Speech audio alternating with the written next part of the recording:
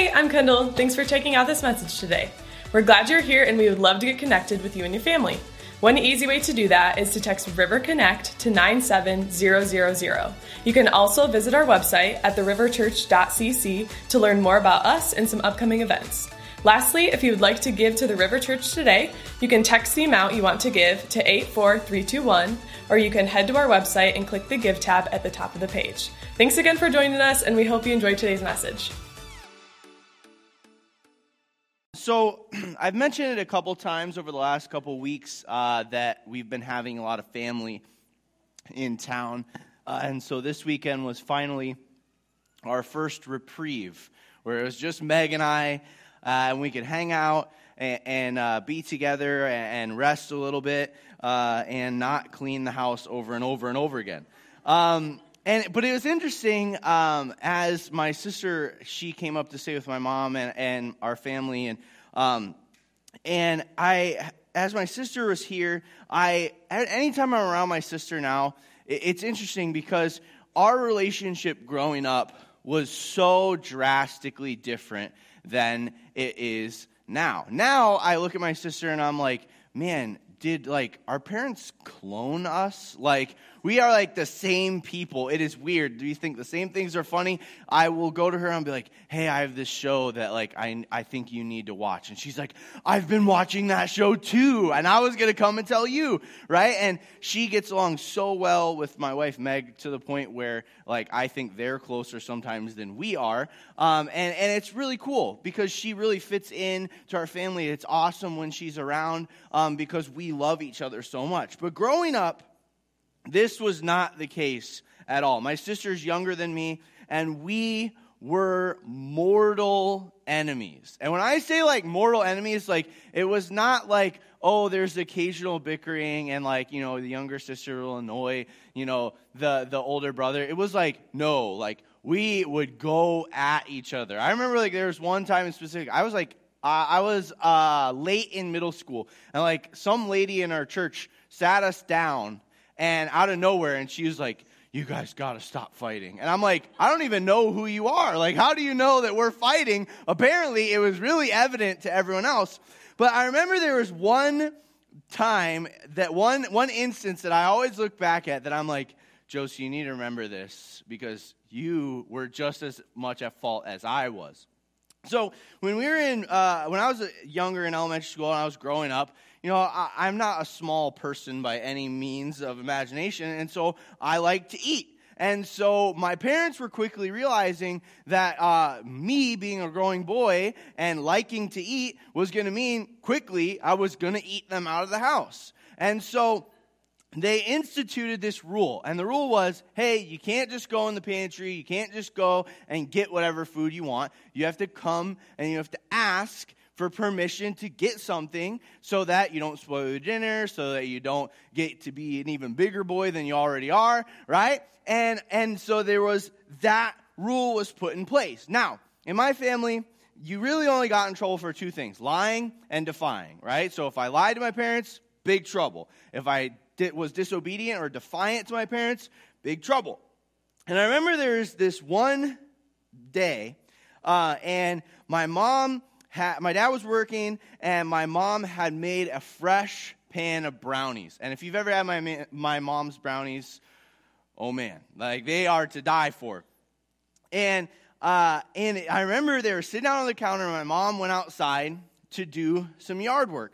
And I came upstairs because I smelled brownies, and I saw them, and I was like, man, those brownies, they're looking good, right? And I'm like, man, Mom just made these fresh, right? She wouldn't want them to get cold. And so I definitely need to get me some of those brownies. And I remember going over and looking at them and being like, just salivating, praying that, somehow I would get the whole pan to myself. And I remember I was getting ready to go outside to ask my mom, hey, can I have some brownies? And my sister stops me on the way, and she goes, hey, Mom told us if you wanted some brownies to just eat your brownies, right? Just get the brownies.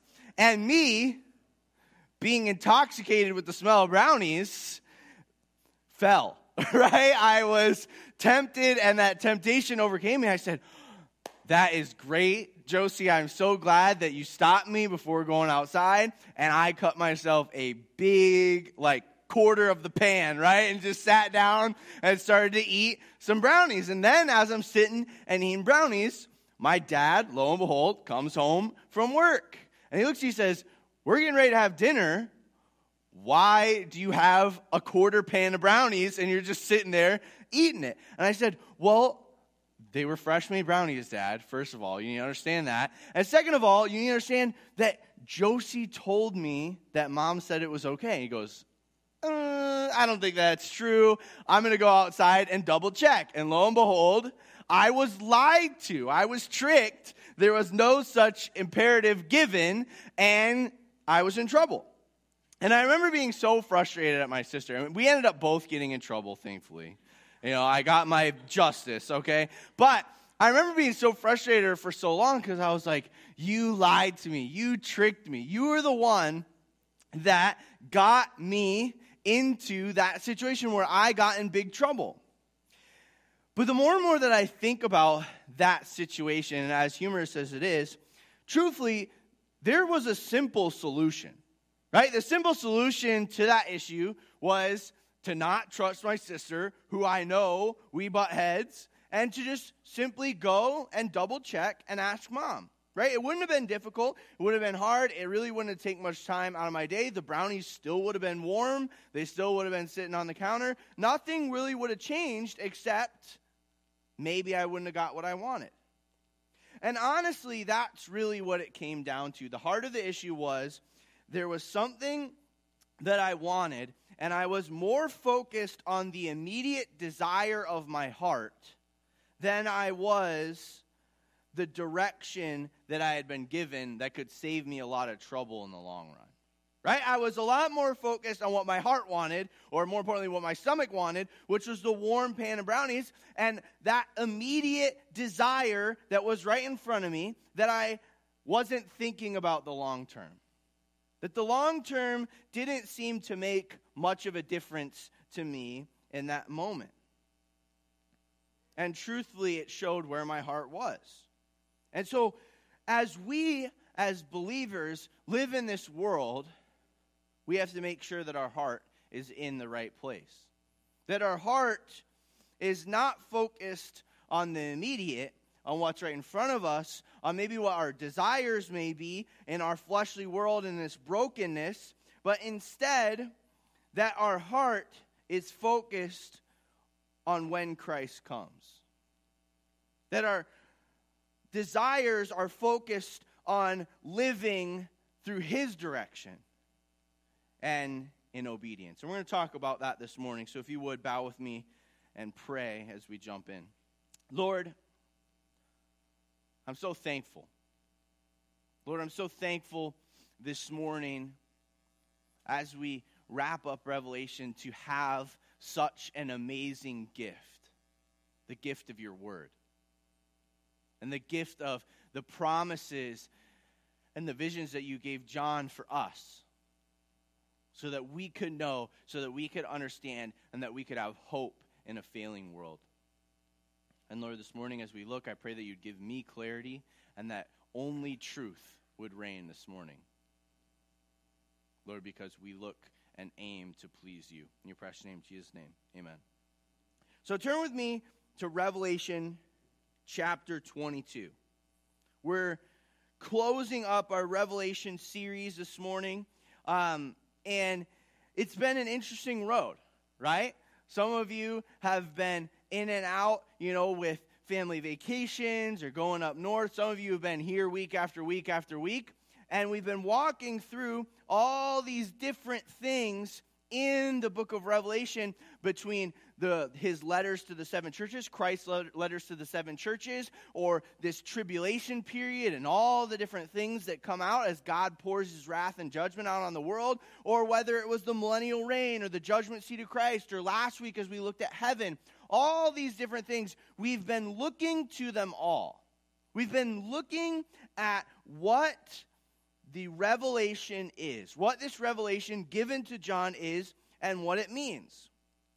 And each week I've kind of been emphasizing two things as we get started. The first one has always been that this is about Christ. This whole book, this whole Revelation is about Christ, the Lamb, right? Our salvation that comes from Him and the eternal reward that is given to us because of Him.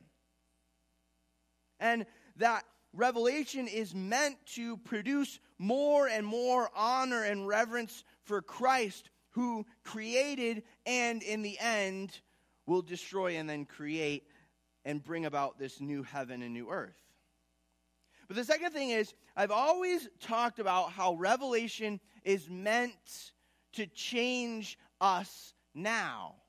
Right? Kind of the tagline I've said is, John wasn't given the book of Revelation and told to put it, in a spiritual time capsule that was to be opened later. Or I talked about how really it's meant to be something that is given to us now to shape the way that we live as we wait. And the truth of the matter is, I didn't just make that up, right? Hopefully you guys understood that. Hopefully you would never assume that I'm up here making stuff up. But that is exactly the imperative that John is given as this book closes. And we're going to look this morning at what that means.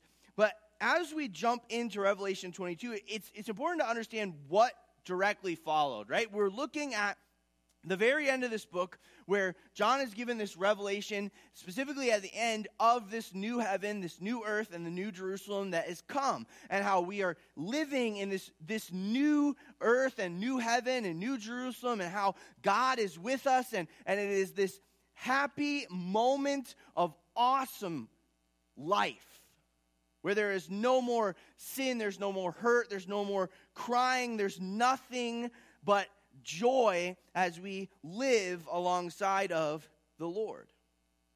And this picture is left for us to understand that is eternity. That's what happens forever. And so a lot of times we think of, all right, well, that's when Revelation's done. But in Revelation chapter 22, there's this final conversation that happens between the angel that revealed, between John, and between Jesus. And as we look at this time, this conversation between the three of them, we see that John is kind of given two distinct things, and those things are meant ultimately for him to communicate them to us. The first one is John gives us a reminder. Or the angel gives to John a reminder to pass along to us. He wants us to remind us of why we have the book. And the second thing is a promise that needs to be passed on to us. A promise of what is to come and what that promise should mean for us. So let's dive in this morning. Revelation chapter 22, starting in verse 10. Jump down to verse 10. It says this, "And he said to me, 'Do not seal up the words of the prophecy of this book, for the time is near.'" Right? That's exactly what I've been saying, right? It's not meant to be a spiritual time capsule. Don't seal it up. Don't put it away. In fact, you need to have it ready. It needs to be ready. And every week I've tried to emphasize this because this is the closing, imparting statement, right, that is left with John. Don't do this. Don't do this. Don't hide it away. Don't try and pretend like it doesn't exist. Don't ignore it. Don't be scared of it. But read it. Study it.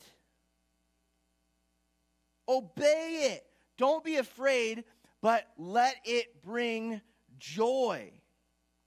What he's saying here is this book should stir up a response in you. You shouldn't just put it away. You shouldn't just leave it. But instead, immediately as you read, as you study, as it's been revealed to you, John, and as you write and you distribute it to all these different churches, the response should always be urgency.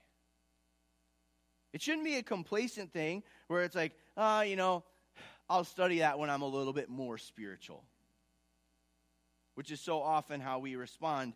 But instead, he says, don't seal up the words of the prophecy of this book, for the time is near. The time is near. Keep it on your minds. It's coming. It's going to be around the corner.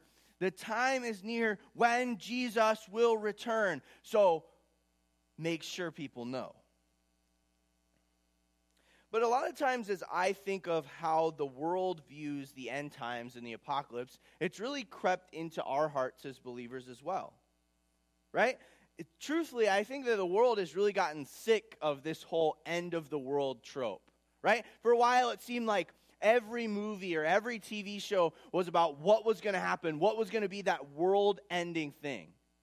Right? You have, whether it was zombies or, atomic apocalypse or aliens, whatever it may be, everyone seemed to be focused on what was coming and this end that was inevitable.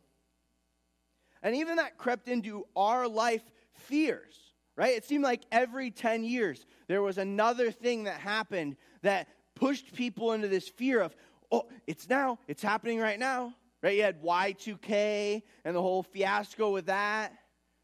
You had the 2012 Mayan calendar, and there were people that were like, oh yeah, that's clearly a sham. But there was another group of people that were like, oh, that's actually for real, right? Or even COVID when it came around, right? When the initial lockdown happened, there was this immediate fear of, what's happening? What's happening? Is this the end? Is this the time? And you saw that evident in all the different things. We're fighting over toilet paper. That's how scared we are of the end, right? And we laugh now, but in the moment, there was a general sense of fear. And I think more and more, we've become apathetic to it. We've become jaded. And now, it feels like we're end times out, right? And when we talk about this return of Jesus, a lot of times we think about it in the sense of, well, it hasn't really happened in the 2,000 years since John and us, so, if we're doing the probability, it probably won't happen in my lifetime. And that's the trap we get put into. We're end times out. We say, oh, it's not that big a deal. I don't need to think about it as imminent. I don't need to think about it as something that's coming. I don't need to think about it in terms of it's right around the corner. But God knew when this was going to happen. God knows when the end times is going to start and when it's going to come. And yet, He still says, be ready. The time is near. And so, we have to live as if this is true. Because it is. What God says is true. Now, we don't know when. We don't know exactly what that will look like. But the truth is, we're told to live as it's imminent. We don't know. And the truth is, we're told to live like it. And a lot of times it's interesting because people will give these scenarios, of like, what would you do if you knew Jesus was coming back tomorrow? Right? And we talk about it in terms of that. Like, think about how you would live if Jesus was coming back tomorrow. And I don't think this is a very good hypothetical because we all immediately are like, well, I'd sell my house and I do, this, that, or the other thing to make sure these people knew, and I would start doing crazy, crazy things, right? But I think a really good hypothetical that I've been challenging myself with this last week was, what would you do if you knew Jesus was coming next year? Right? You got a year to do all this stuff. Obviously, you have a house, so you can't just sell your house and start wandering. Right? So you have to be reasonable about how you are going to live with the imminent expectation that Jesus is coming. The truth is, life would look different. The way that you sought to reach your family members would look different. The intensity in which your prayer life was conducted would look different.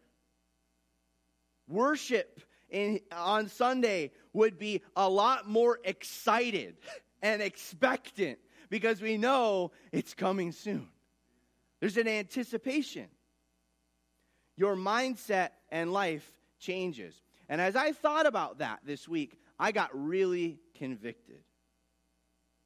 Because I looked and I said, man, maybe I need to live with a little bit more expectation. Maybe I need to heed the words of Christ more than I am right now. And understanding it's coming, and it's coming soon. And we see as we continue in verse 11, this truth is further impressed upon us. Right? It's further talked about, and it's talked about you can clearly see the distinction. Jump to verse 11. Let the evildoer still do evil, and the filthy still be filthy, and the righteous still do right, and the holy still be holy. Behold, I am coming soon. Once again it said, I am coming soon, bringing my recompense with me to repay each one for what he has done. I am the Alpha and the Omega, the first and the last, the beginning and the end. Blessed are those who wash their robes so that they might have the right to the tree of life, and that they may enter the city by the gates.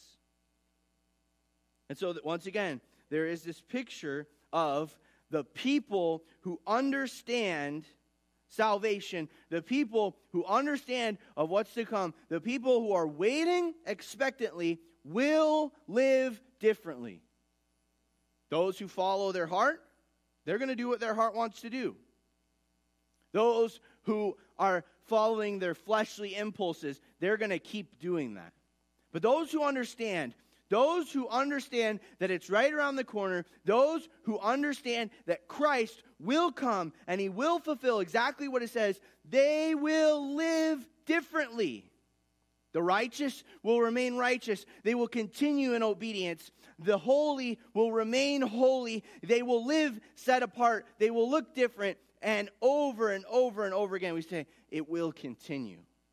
And we've talked about these ideas of living obedient and living holy lives and how throughout the book of Revelation, this has been a recurring thing. He says, look at what's to come and live out of it. And over, we see this same truth echoed, and we see John is told, and it will continue. People either will see it or they won't.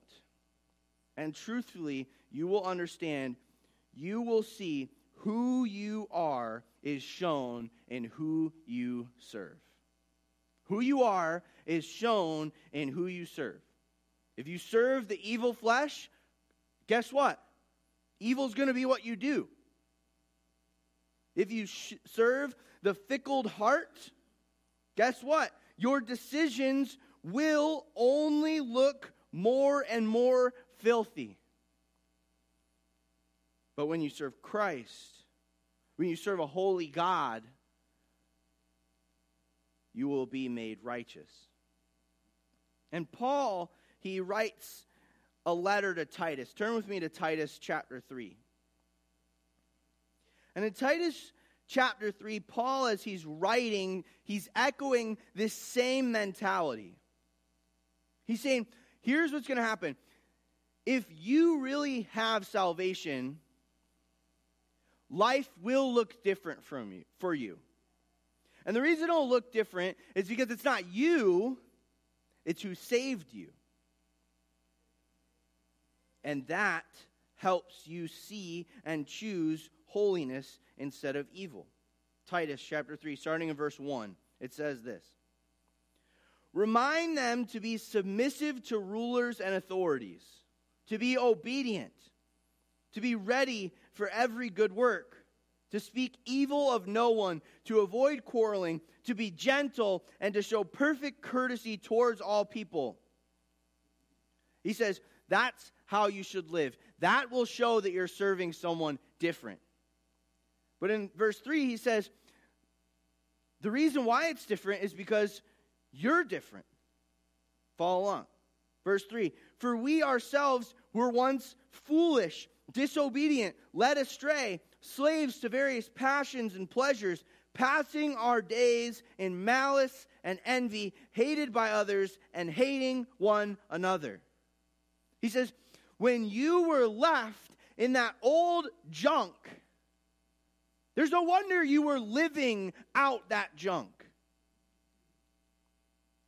And there's going to be people who they refuse to understand the salvation and what it means. They refuse to look ahead to the hope that we have in eternity. They refuse to let the Word of God change them a lick. And you know what's going to happen? They're going to keep doing the same old junk. He says, but there's something else. And I love in Scripture when we see words like but, because it immediately it changes something. It shifts, right, the perspective. And specifically in this passage as we look, right, he's talking about all this junk. And I'm like, that was me. That was how I lived. That were the choices I made. And I'm like, oh, I don't want that to be me forever. And then I see words like but, and I go, oh, there's something else. Look at that. And I get excited. Verse 4. But when the goodness and loving kindness of God our Savior appeared, He saved us. Not because of works done by us in righteousness, but according to His own mercy, by the washing and regeneration and renewal of the Holy Spirit, whom He poured out on us richly through Jesus Christ our Savior, so that being justified by His grace, we might become heirs according to the hope of eternal life. This is the gospel. And we see there's this distinction that John has given about how people will live. He says there's going to be people who continue to live in their foolishness, continue to live in their selfishness, in their evil. And then there's going to be those of us who did live in that and who have the gospel, right? Who recognized that they lived sinfully, that they had sin. They had done things in disobedience to God.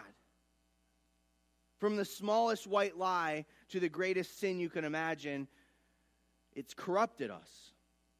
And we are in need of a Savior. And that Savior is Jesus Christ, who came and He lived a perfect life as both God and man. And He went to the cross and He took our punishment upon Himself, which was a physical death and a spiritual weight and death of sin being placed upon Him. And He died and He rose again. And through repentance, through admittance that He is Lord and that He is Savior, and confession and repentance of our sin, we have a hope of eternal life. And that we've been given the Holy Spirit who regenerates us and renews us, because we would not normally seek God, but He has sought us first. And He says, if you've been saved, if you have this, if this section of Titus defines you, or for John, if those people had joined the Lamb, their name had been written in the book of life, then anticipation should and will be your response. You look to the coming Christ not in fear, but in excitement. And as you look at what's to come, you aren't jaded, but you're moved to live out obedience. And the problem comes in that complacency. When we let culture and Satan and our flesh try and say, we'll do that whole Jesus thing next week. God's not going to be here tomorrow. God's not going to be here next year. You can figure it out. You got time. That whole studying your Bible thing, When things start looking more dire, that's when you need to start looking at that. And we're lied to and we're convinced of untruth, when it's far more simple to obey. And we should be reminded, and our hearts should immediately be concerned, because Scripture tells us it's coming soon. And so John is reminded, and that reminder is ushered to us. Don't sit back. Don't kick it. Don't get distracted. Don't convince yourself, we got time. Because it's coming soon. And then, as we continue to look at this last chapter, jump down to verse 16. After he's given, this reminder, this warning to us that's supposed to encourage us and push us out of apathy into concern, we see that as we look to Jesus' coming, there should be excitement. Excitement. Right? And as we look at our Revelation series, this Revelation series should impact us in a positive way. In a way that leads us to joy. Not in a that was a cool summer series, right? I'm glad we spent 19 weeks in Revelation, and it was cool. I learned some new things. But in a excitement about Jesus in a new and unique way. And we see that sentiment continued and dove into more in verse 16 through 21. It says this: I, Jesus, this is Jesus speaking, have sent my angel to testify to you about these things for the churches. I am the root and the descendant of David, the bright morning star. The Spirit and the bride say, come, and let the one who hears say, come, and let the one who is thirsty come. Let the one who desires take the water of life without price. I warn everyone who hears the words of the prophecy of this book. If anyone adds to them, God will add to him the 10 plagues described in this book. And if anyone takes away from the words of the book of this prophecy, God will take away his share in the tree of life and in the holy city, which are described in the book. He who testifies to these things says, surely I am coming soon. And I love John's response here. Amen. Come, Lord Jesus. The grace of the Lord Jesus be with all. Amen. And it's interesting because as I had been reading throughout the whole book of Revelation, and as I had been studying in the middle part of this series where we were looking at the tribulation, I was a little bit confused at first why that was John's response. Right? When Jesus, he says all these things and he says, surely I'm coming soon, and John is like, all right, come on. I looked at him, I'm like, wait, hold on. John, don't you remember the 10 plagues and all the wrath and the judgment? If that were me, I'd be like, all right, give me some time, Jesus, right? I got to make sure that I get some people saved. I don't want that for them. And I was confused, why? Why wouldn't you ask for more time? Why wouldn't you be trying to hold this off as much as possible? But as our study continued, and as I looked more and more towards specifically last week, that study on heaven and what heaven looks like, I began to understand that really a lot of times we get this dreading of the end times, a dreading of Jesus coming. And we become hyper fixated on certain things, and we're like, we want more time on earth. We want more time on earth. We want more time in this fading, broken, horrible reality that we live in. Give us more time. And I realized that I was missing a lot of what I talked about last week was that kingdom mindset. And as we've looked at heaven and the finality of eternity and how that was the culmination of all things that have happened and will happen in our world, I realized that the emphasis here at the close of the book is not Jesus' judgment and wrath, but the fruit of salvation. And there's this moment where John is seeing Jesus return as heaven coming to earth. Elsewhere in the book of Revelation, it's talking about the judgment is coming soon. But here it is, the salvation is coming soon. Eternity is right around the corner.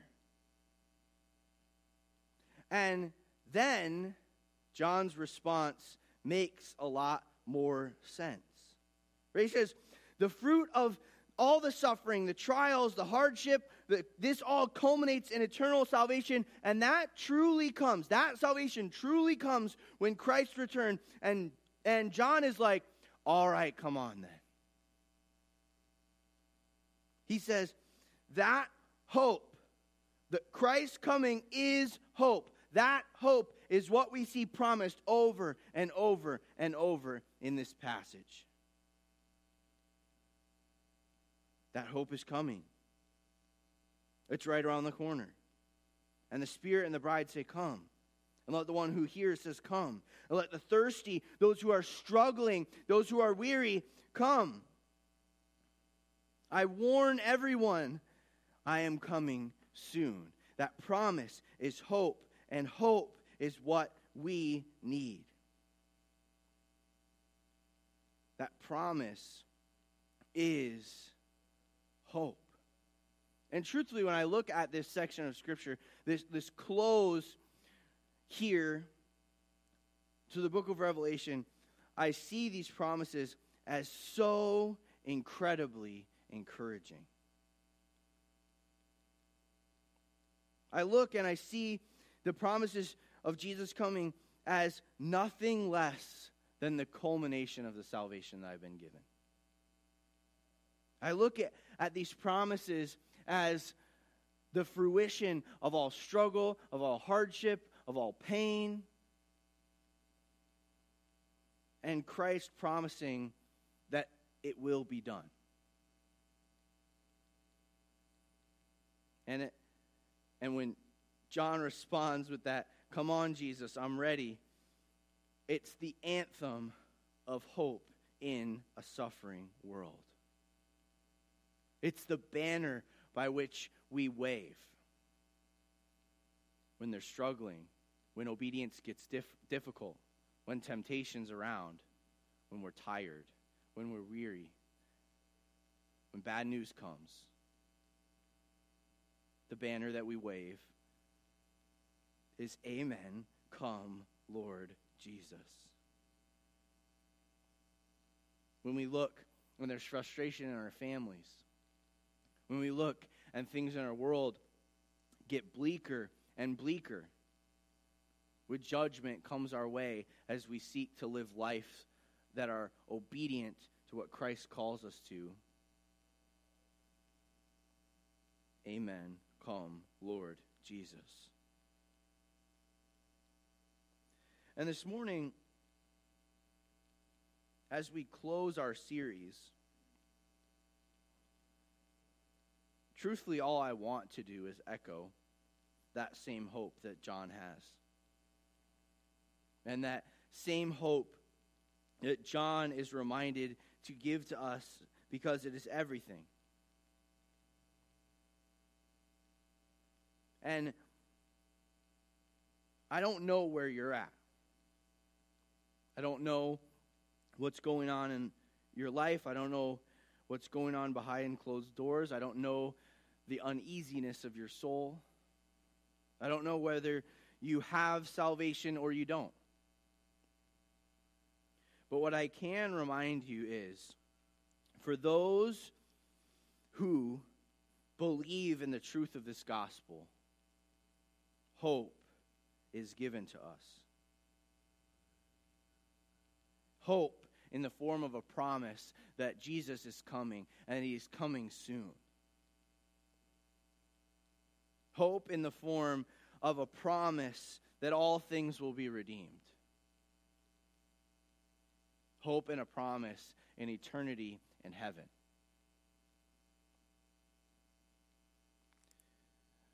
And as we close, the thing I want to remind you is just that one simple line, that one simple response that John has to be our response. When hardship comes, when there's frustration, when things look bleak, I've been trying to remind myself, my response has to be, Amen, come, Lord Jesus. And I leave that to you this morning. Amen, come, Lord Jesus. Let's pray.